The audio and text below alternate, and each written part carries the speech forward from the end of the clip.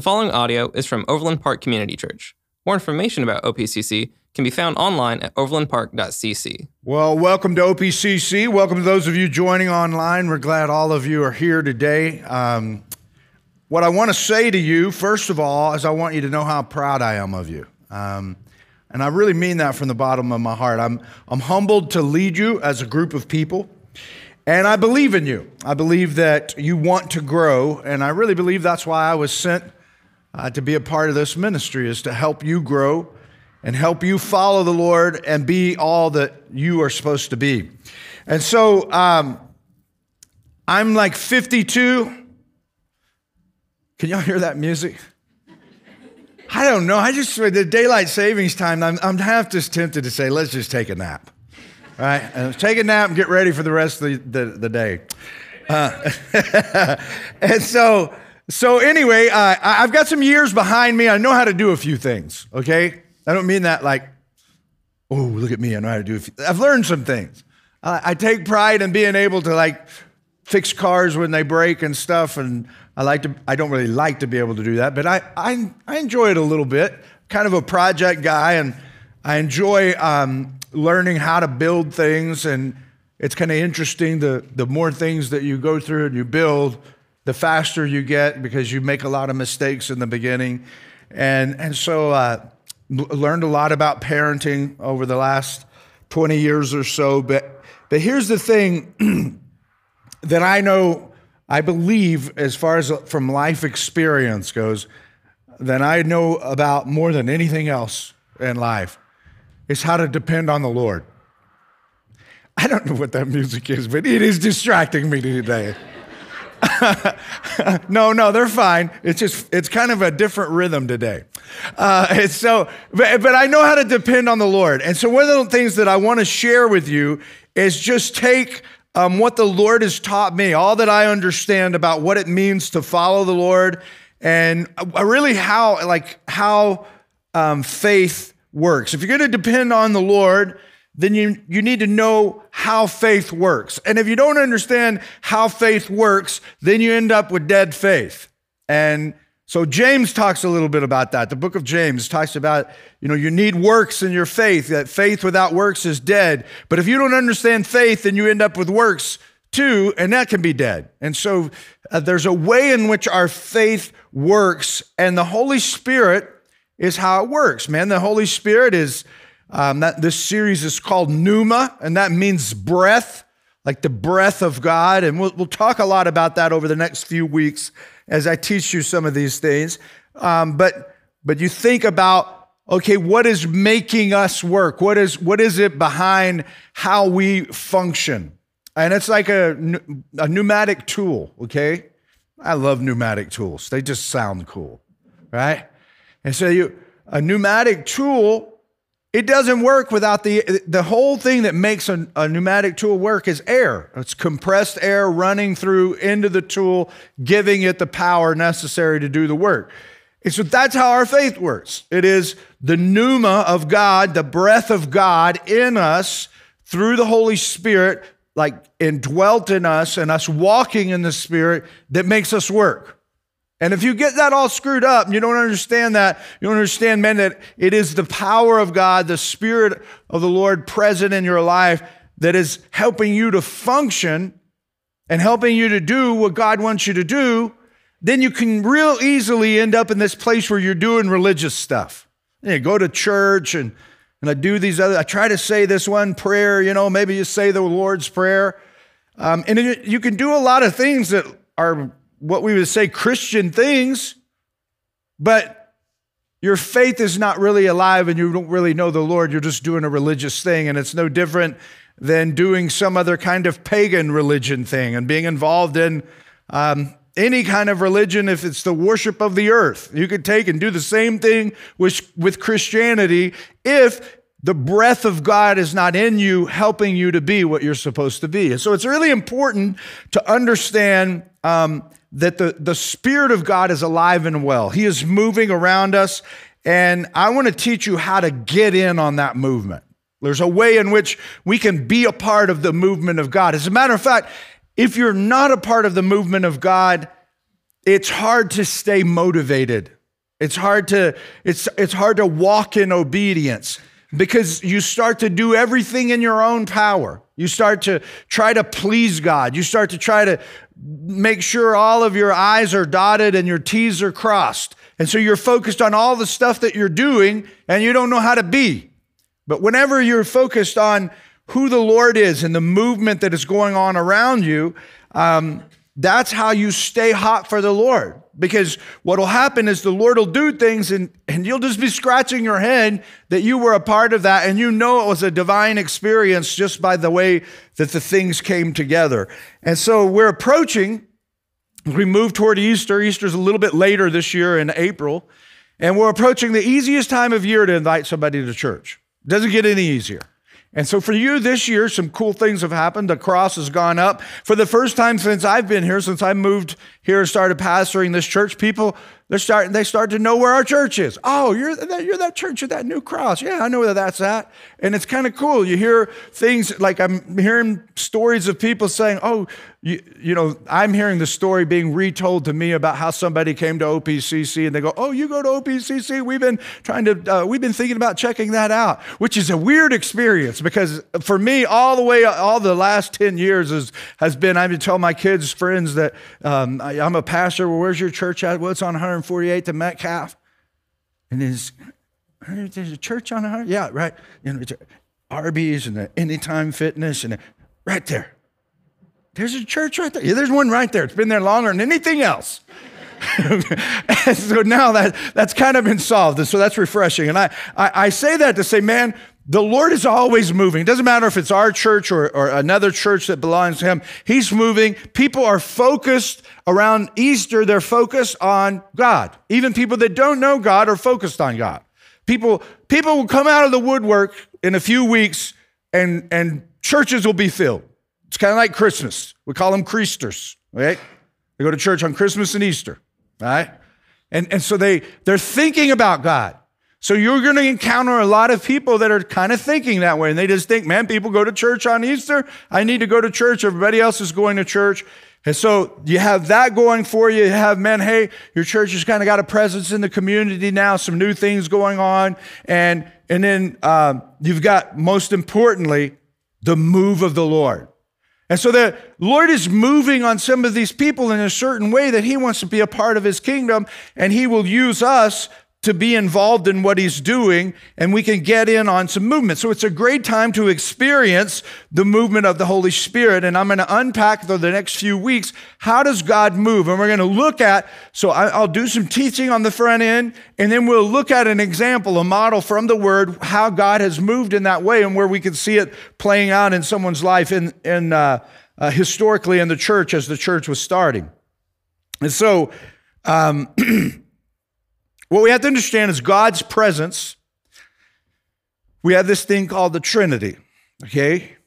And it's an important theological doctrine, is that God exists in three distinct personalities, and they're all equally God. And so we look in the Old Testament and we see God interacting with the world. And we know him as God the Father. And he does things, and he does miraculous things for the people of Israel as he's developing them as a nation, and they're becoming a nation. And God is really using them to tell the story of the entire world about who he is and what he's like. And so he descends, like he's leading them out of bondage that they've been in Egypt in slavery. And as he leads them for 4 decades in the wilderness, he leads them by a cloud by day and a pillar of fire by night. And this cloud would ascend and descend, and it would move. And when it ascended from the holy place, or the tabernacle that they were instructed to construct, they were to pack it all up, and they would move and they would follow him. And some of us go, man, I wish God would still move that way. It'd be a lot easier. Seems God is more powerful that way. It feels that way. Well, then we get to the New Testament, and all of that was to kind of give a historical record and to make prophecies. So God would use prophets and raise them up and they would prophesy about how God was going to save the world. And so Israel's always looking for this Messiah, this prophet that was going to come and save the world and enter in God the Son. They didn't put it together until after the fact, but Jesus was God in the flesh. So God the Father, who was in the Old Testament, showing up in this cloud and this pillar of fire. Sometimes he would take on human form and interact with them as he did with Abraham and give instruction. But it wasn't a normal everyday thing. When we get to Jesus, he's walking with a certain group of people for a certain period of time. And it is God, God has taken on and robed himself in human flesh. That's why we teach about the virgin birth of Christ, is because it is a miraculous birth. We don't look at Jesus, we see him, he's a human being, but he is not a normal human being like the rest of us because he didn't have an earthly father. There is a miraculous birth tied to him, and this is just basic fundamental Christian doctrine.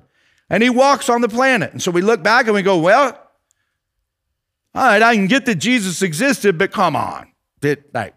We're talking about, so you're sitting here telling me that Jesus was born and he didn't have an earthly daddy. That's right.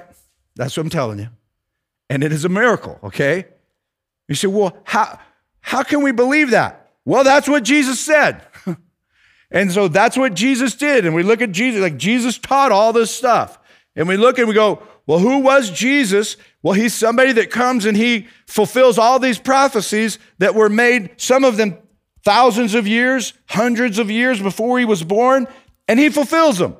And I think that there's some statistician that says, man, if Jesus, like for one human being to come and be able to fulfill, half of the prophecies or a third of the prophecies that are made about him in the Old Testament, the odds of one human being being able to do it, they just kind of ran the odds. I don't know how they do that stuff.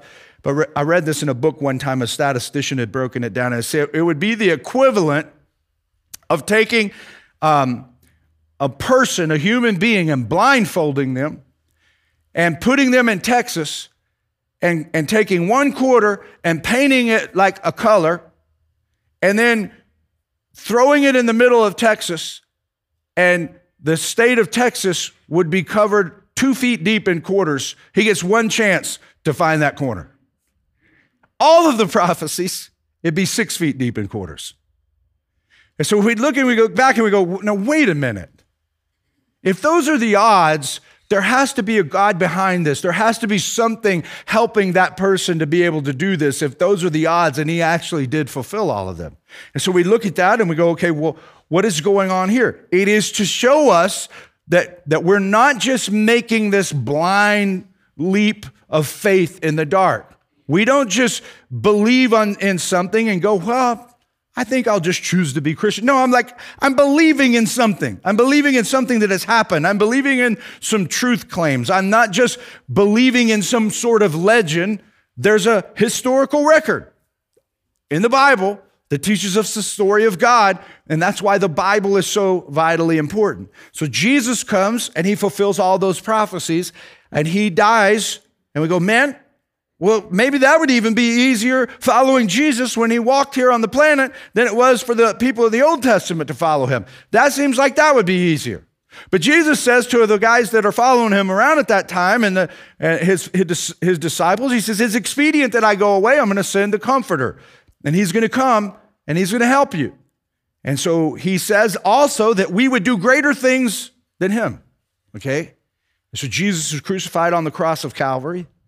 He dies, and then he rises from the dead. The Spirit's still not present. Like, he's still not indwelling the believer. And then we enter this time, he himself prophesied about that the Spirit would come upon them, and they would receive power. They would be witnesses, and they would go out into all the earth, and they would share the gospel, the good news of Christ. And so on the day of Pentecost, I think it was like 40 days later, they're in the upper room, and the Spirit of God, Jesus has ascended to heaven. He's not walking on the planet in physical form anymore. And all of a sudden, the Spirit of God falls on the early disciples, the apostles. They come out and they're preaching and they're teaching. And as soon as it happens, there's no church. There's no, they didn't have all these churches down on the end of the corners. There's no church. There were Jewish synagogues. There were pagan religions. The church as we know it did not exist. And these guys are in hiding because they're afraid that they're going to get crucified and killed just like Jesus did. But the Spirit of God falls on that place. They come out and they begin speaking. And in that one moment, Peter preached a sermon and 3,000 people became believers in Christ. And 2 received the Spirit. And all of a sudden we go from there's not a church anywhere to boom, 3,000 people are now in the church. And then it just rapidly kept happening. All through the book of Acts, we read the church just kept growing. And so it's still growing today. And so they were meeting together. They were challenging one another. They were teaching the word. They were teaching the good news of Jesus. And people were receiving Christ, and the church was spreading. And so the church is on every continent, even to today, and it will continue to grow. It will continue to do what it is to do until God chooses his last person that becomes a follower of Christ, and Jesus returns back to the planet physically again for the second time. And so when you look at all of the ways that God the Father, God the Son, and God the Holy Spirit exist, the easiest one is God the Spirit. And we're often say, well, I wish it would just be easier if God were present like he was back. He is present. You see, sometimes when we say Holy Spirit, we're thinking of this Spirit kind of going around. The Holy Spirit is God. God the Holy Spirit. When we say Holy Spirit, we're saying the same thing as Jesus is God. God the Father, God the Son, God the Holy Spirit. Now, what does the Spirit do? Well, the Spirit indwells the believer. So when I come to a place of belief in my own life, the Lord chooses me. The word says that nobody could come to the Father unless the Father draws him unto himself. And so the Lord draws me unto himself. I begin to wrestle with some of these things. I'm thinking through these positions. I'm thinking through these truth claims that Jesus made, and I have to decide. I believe Jesus is God or I don't believe he's God. That's the only choice it comes to with Jesus. I guess there's a third one. C.S. Lewis said, when it comes to Jesus, you have to come to one of these 3 points. He was either a liar, he's lunatic, he's crazy because of the things he believed about himself, or he's Lord of the earth, Lord of the universe. Those are the only 3 options with Jesus. So you can't say, oh, well, Jesus is kind of cool, man. He was a good teacher, but I don't want to follow him. Jesus was not a good teacher unless he was God. Because good teachers don't say, I'm God.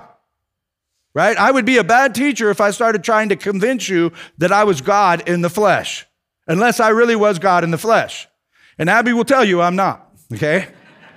And so we look at this and we go, all right, so God the Spirit indwells the believer. When a believer confesses that and acknowledges that he is a sinner or she is a sinner, we stand in need of God's grace. We make that confession. We believe in Jesus. We call upon the name of the Lord, and the word says we shall be saved. What does that mean? We're saved. We're saved and spared from the wrath of God that must fall on all of the guilty. What makes us innocent and what makes us guilty? Sin makes us guilty. And so the only way we can not be guilty is to have our sin removed. And the only way we can deal with personal sin and remove it from our lives is for there to be a sacrifice that covers that sin. That's why we sing about the blood washes away my sin. It is the sacrifice of Christ that takes care of my sin. It is not my duty. It is not my works that takes care of my sin. It is Jesus' work. That's it. It is the atoning sacrifice of Jesus as the Lamb of God who takes away the sin of the world. And so when I believe that, and I confess that, and I put my faith in Jesus alone, in Christ alone, that's it. Nothing else. In Christ alone, not my self-righteousness, not my works. In Christ alone is where I stand. When I do that, then Christ lives in me. When I believe on him, when I call upon him, he lives in me. He was in the cloud. He was in the fire. He was on the planet. He's in me as the fire. Okay? The Spirit of God burns deep inside of my heart. And now he's inside of me. And Jesus taught that we can expect some things from the Holy Spirit. So as we study the book of John, we have all of these encounters Christ had with people, and we get to John like 15, 16, 17, and we have all of this doctrine of the Holy Spirit, the pneuma of God, the breath of God. Sometimes the word is used paraklete, and it means the comforter or counselor. And so we have all of this teaching about them. And so Jesus teaches us there's some things we can expect. So as a believer, if you are indwelt with the Spirit and you have come to know Christ experientially, you don't know about him, you know him. Okay? And so you know him personally. There are expectations you can have about how the Spirit moves. If you're here and you're like, I don't know if I know Christ, then right now for you, it ought to be you need to come to know Christ. If you're here during this series and you know Christ, it ought to be that you're asking, what should I expect out of the Holy Spirit to move in my life and help me to be in on the movement of God? And I think some of the things we will learn about how the Spirit works in the believer's life, as the unbeliever is seeking, we will see the same things being played out by the Holy Spirit and helping this person come to a place of belief in their life. And here's the first thing Jesus taught. You can expect the Holy Spirit to speak through you. All right? Mark chapter 13, verse 11, one of the early followers of Jesus, one of the disciples, whenever you are arrested and brought to trial, do not worry beforehand about what to say. Just say whatever is given you at the time, for it is not you speaking, but the Holy Spirit. So here we have some teaching that we can expect, that there are times in our lives we can totally expect the Holy Spirit to speak through us. A lot of times we do these baptisms and we have people come up and they share their story before they're baptized on video. And some of you need to do that. Like some of you have not made that decision and stepped into that. And one of the reasons some people haven't done it is it can be intimidating to shoot that video. I don't know what I would say. I mean, what's my story? We could just as easily say, do not worry about when you need to go shoot your baptismal testimony video, for the Spirit of God will speak through you in that moment. And he will say through you what he wants to say to the people that will listen to that video, whether it is in person on a Sunday morning or it's on the internet, 5 years from now. God will speak through you. He's speaking through me right now. Like I don't get up and just try to give you a nice little homily. What can I put together and make you feel like you feel better about yourself and send you on your way so that you have a good spring break? I could care less about that. What I do is I come and I try to sit with the Lord. Lord, what does your people need to be taught? What do they need to hear? And I try to come and I try to preach in the power and demonstration of the Spirit. And he speaks through me.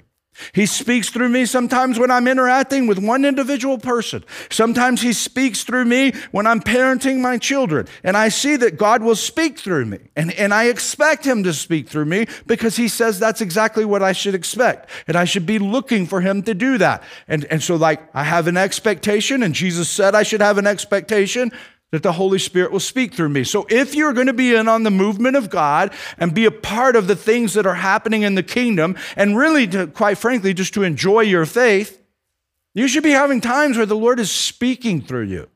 He's living in you. He's speaking through you in different ways, and he will surprise you. And when he does, it's a very enjoyable experience. Here's the second thing. You can expect the Holy Spirit to remind you to act. In John chapter 14, verse 26, but the counselor, it says, the Holy Spirit, whom the Father will send in my name, will teach you all things and will remind you of everything I have said to you. He teaches you and he reminds you. So the Holy Spirit will teach me things from the Word, and he will remind those things that he has taught me at the times, probably most likely, when he's about to speak through me or he wants me to do something. Okay, so the word remind here is the word hupomimnesko, and it means literally to cause one to remember, to remind. It's sort of an indication or the idea that he will prompt you into action. And so he will kind of nudge and he will move and he will prompt you into some sort of an action. Now, immediately following this teaching about the Holy Spirit, Jesus follows with teaching about abiding and bearing fruit in Christ. And he says this in John chapter 15. So in 14:26, he says, the Holy Spirit will remind you, it will teach you. Then Jesus says in John 15, verse 5, I am the vine, you are the branches. If a man remains in me and I in him, he will bear much fruit. Apart from me, you could do nothing. If anyone does not remain in me, he's like a branch that is thrown away and withers. Such branches are picked up, thrown into the fire, and burned. If you remain in me, and my words remain in you, ask whatever you wish, and it will be given you. This is to my Father's glory, that you bear much fruit, showing yourselves to be my disciples. So Jesus says, apart from him, you can do nothing, but with him, you can take action, and the action you're to take will be action that the Spirit reminds you to act. This is why I'm always telling you, man, it's so important to be in the Word. Why is it important to be in the Word? You said, man, I read something and nothing really spoke to me this morning when I was reading the Word. It's because the Spirit has the power to remind you of something that didn't speak to you on Monday, but it sure as heck you were able to use on Friday. And you can't even remember. All of a sudden, you weren't even thinking about it. You're in a situation, and then just boom, you realize the Lord had me read that because it was getting me ready for this situation that I'm facing on Friday. And that could happen a year down the road. It could happen when you're talking to someone that you read something. You're not even thinking about what you read, but it encouraged you in some way. And then all of a sudden you run into somebody at the store and you're having a conversation with them and they're down about some things where things haven't been going good in their lives. And all of a sudden you find yourself saying something that you read, even if you're not actually quoting the scripture, you're sharing the truth, and it's because the Spirit of God is reminding you. He's prompting you of something. He's moving in your life in a special way. And so when that happens, man, it's a really cool thing. It's a really cool thing when you see the Spirit of God remind you of something that He's taught you and use it in the kingdom to help somebody else.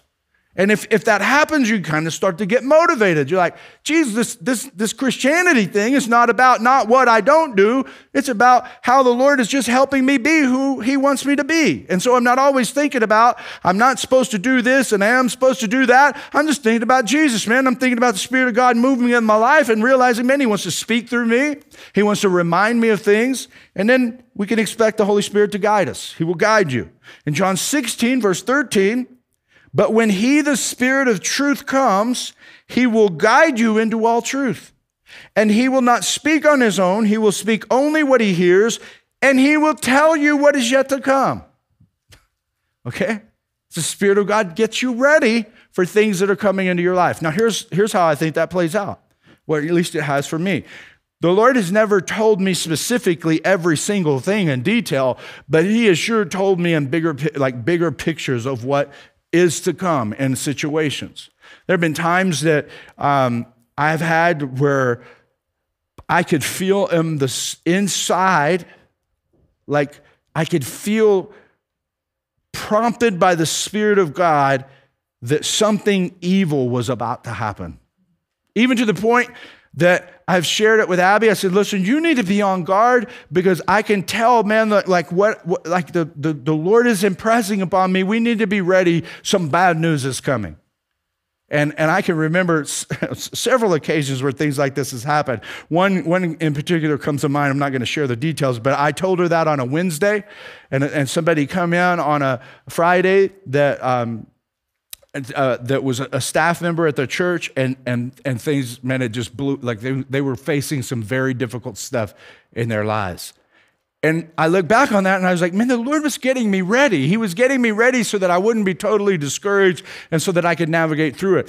And there are just instances where the Lord will guide you in ways and make things known to you. And sometimes you won't completely understand what it is that the Lord is doing. And so He will use these things and cause you to act in ways you don't even know why you're acting these ways. Now, Shay is home. I hope, Shay, bro, I hope you're watching. Shay, man, he got a wisdom tooth extracted. And he needs to hold on to all the wisdom he has, and so that's bad news. But he's home, and I think Abby said he had a dry socket or something, which the problem was he had it extracted on Tuesday, and we went down to play pickleball, and he should have been resting, and he was playing pickleball, and he probably made things worse. But anyway. What? He was eating tacos. Oh, and he was eating tacos. You're not going to keep that boy away from a taco. So anyway, Shay is like, we love Shay, man. Shay has been such a godsend to our church, to me personally as a minister, to our students, to many of you. Many of you guys are here because of your relationship with Shay. Even if it was indirectly, because he met somebody and they've invited somebody else. And so the Lord has really used Shay. Well, how in the world did Shay get here?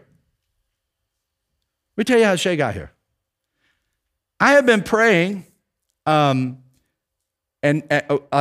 pray every day, and I've been praying for the Lord to provide some ministry help because we had some people vacating their positions. They were moving. And this was several years ago. I don't know when it was, but I go to Lifetime and I play basketball. Well, I did. I don't. You can tell I'm not doing anything right now besides pickleball. But anyway, I go down there and I play basketball. And so one time, there's another guy who's a youth minister at another church over here. I don't remember the name of it, but not too far away. And we're friends. And he had told me one week, I like telling this story, that I had seen Shay in there playing basketball, and I just didn't know what I thought of Shay. I just didn't know. I just wasn't sure yet. I didn't know him very well and didn't know anything about him. And so but this guy told me, he said, hey, Shay, he's kind of thought about, we're sitting on the bench. He said, that guy's kind of thought about, I've talked to him before about church planting. I was like, huh. I didn't talk to him about it at all. I just started praying for the dude. I didn't even know his name. At this point. And so a couple of weeks go by, and I tell Shay, again, I don't know Shay. I don't know how he is, anything about him. He's just a dude that I'm not even sure if I like that plays basketball up there. That's all he is. And I tell him, I say, hey, man, I've been praying for you. And he looks at me, and he says, really? And I said, yeah. And he said, about what? I said, about whether or not you're supposed to start a church. And he says, that led to a lunch, that led to a couple of more lunches. And then he was going to move back to Arkansas. I had invited him to go to a conference with me, a church planting conference that he was going to go. Then he flaked out on me and said he wasn't going. He was moving back to Arkansas. And then the next thing I know, that thing falls apart, and he calls me back and says, I've changed my mind. I decided I am going to go with you. That going back to Arkansas deal is falling apart. And he said that he felt like the Lord was up to something. Well, we had lunch again. I think it was our third time. And then we found out we both liked to bow hunt, okay? Then he sure wasn't going back to Arkansas after that, right? And then, so he goes to the conference with us. I remember the first time, it was about this time of year. Molly walked in with the kids. I met Molly, and I ended up hiring Molly as the kids director. And so why do I say all that to you? That was all directed by the Spirit of the Lord.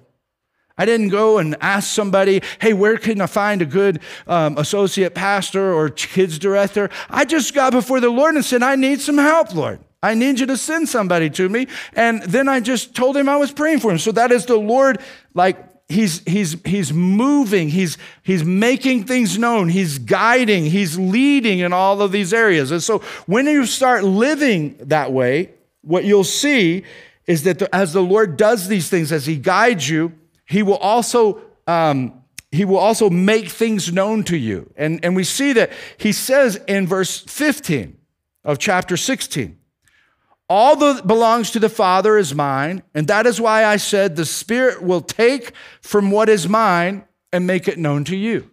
And so we can see sometimes the Spirit guides us and prompts us to do other things. And then sometimes the Lord is going to take, and he's going to take something that is his and make it known to you. And so the question that this causes me to ask is, what is his?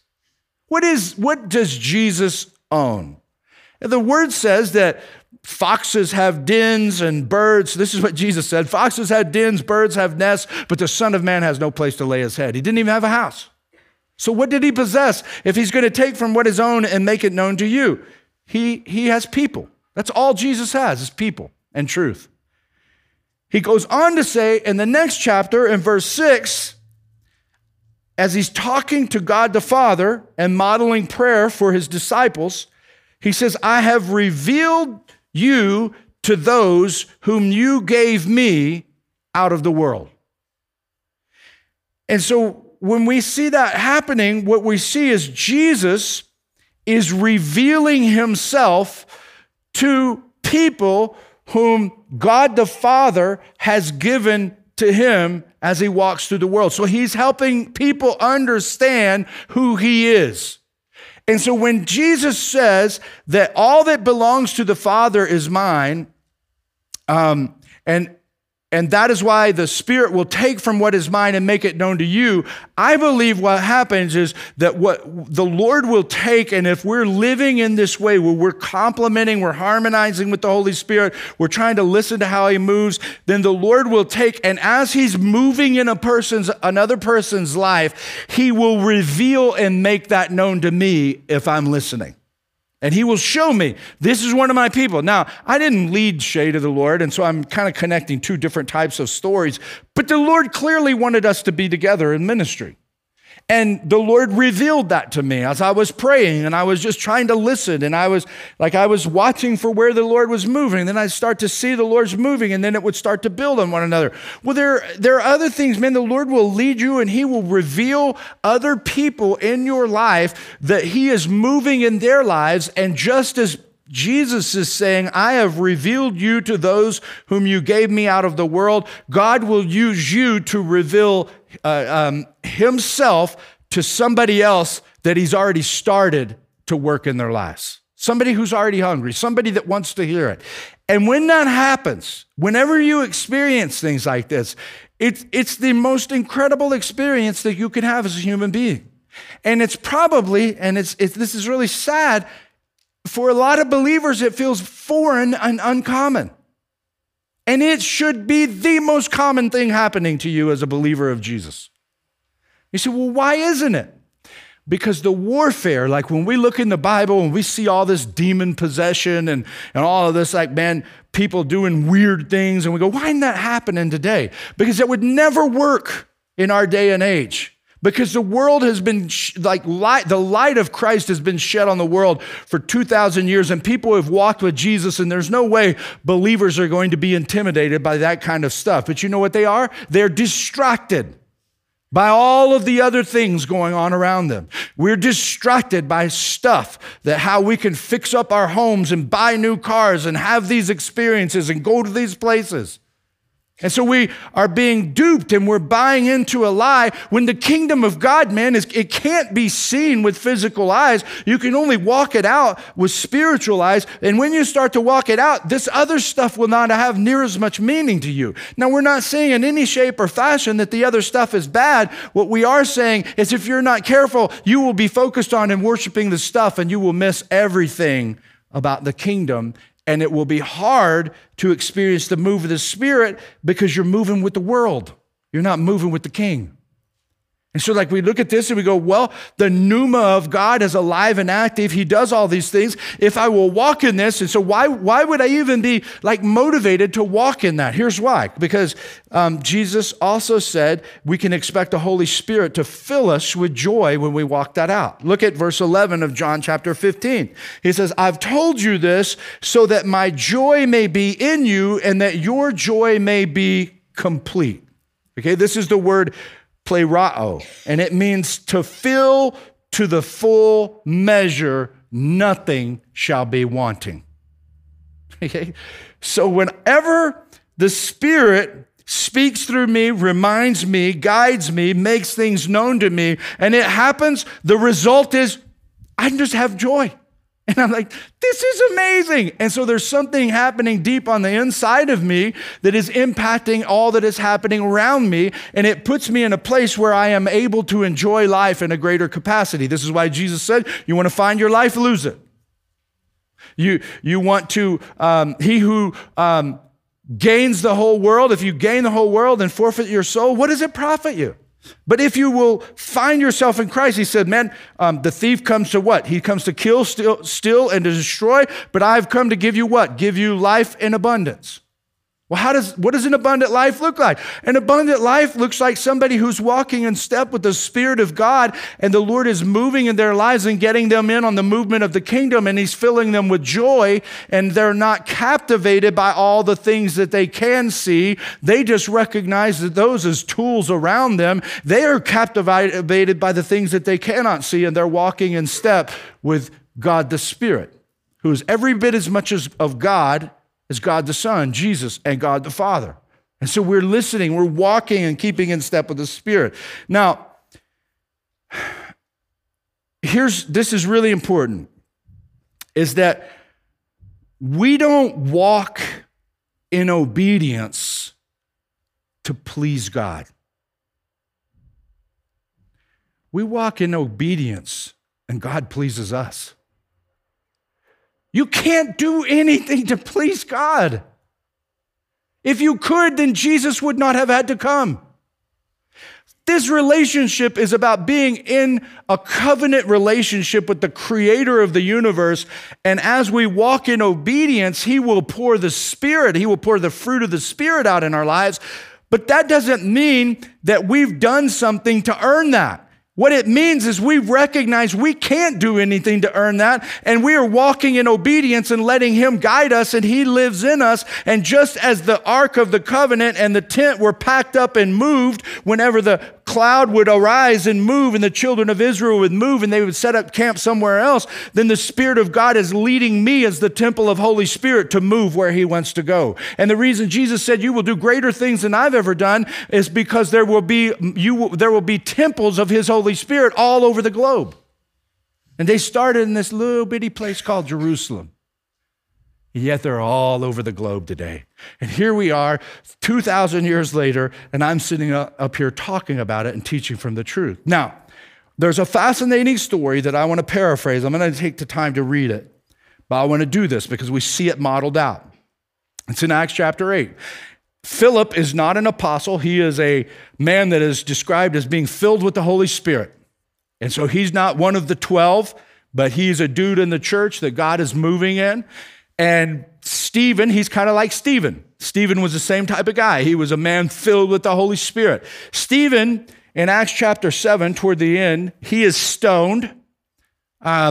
They kill him because he's preaching Christ, and he's doing it with the religious leaders.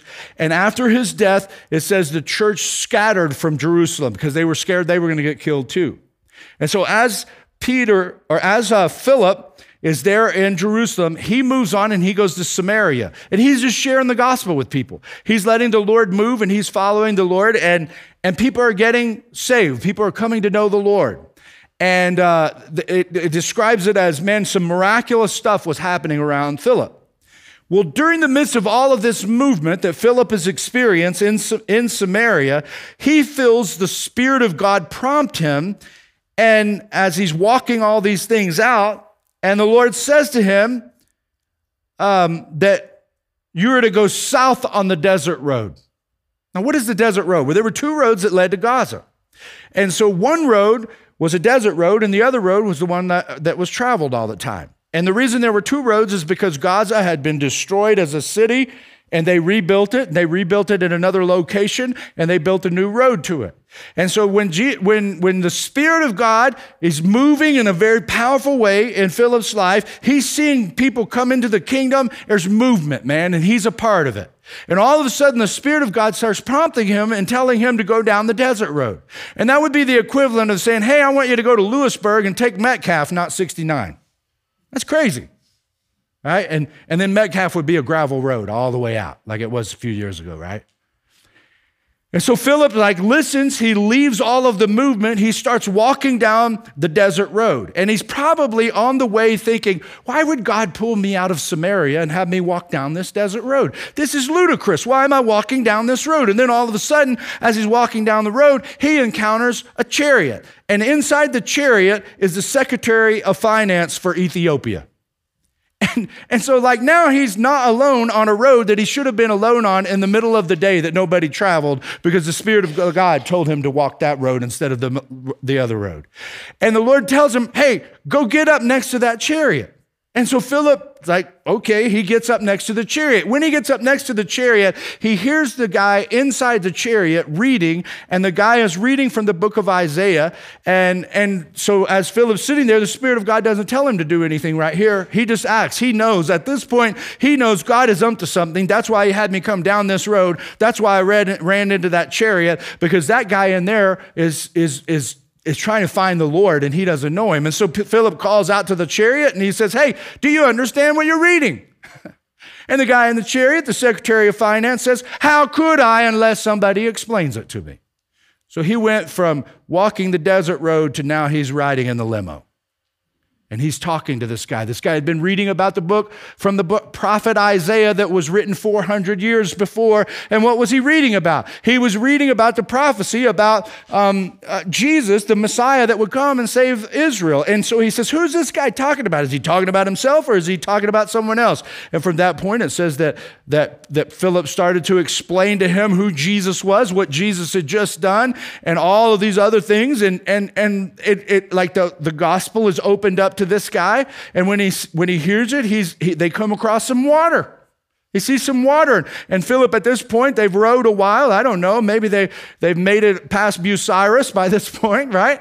And he's like, he sees some water. He says, look, there's some water. What prevents me from being baptized right here? Now, the Greek word, right, for the word baptize or what prevents me is a word that means what's hindering me, what's hindering my baptism right here and now.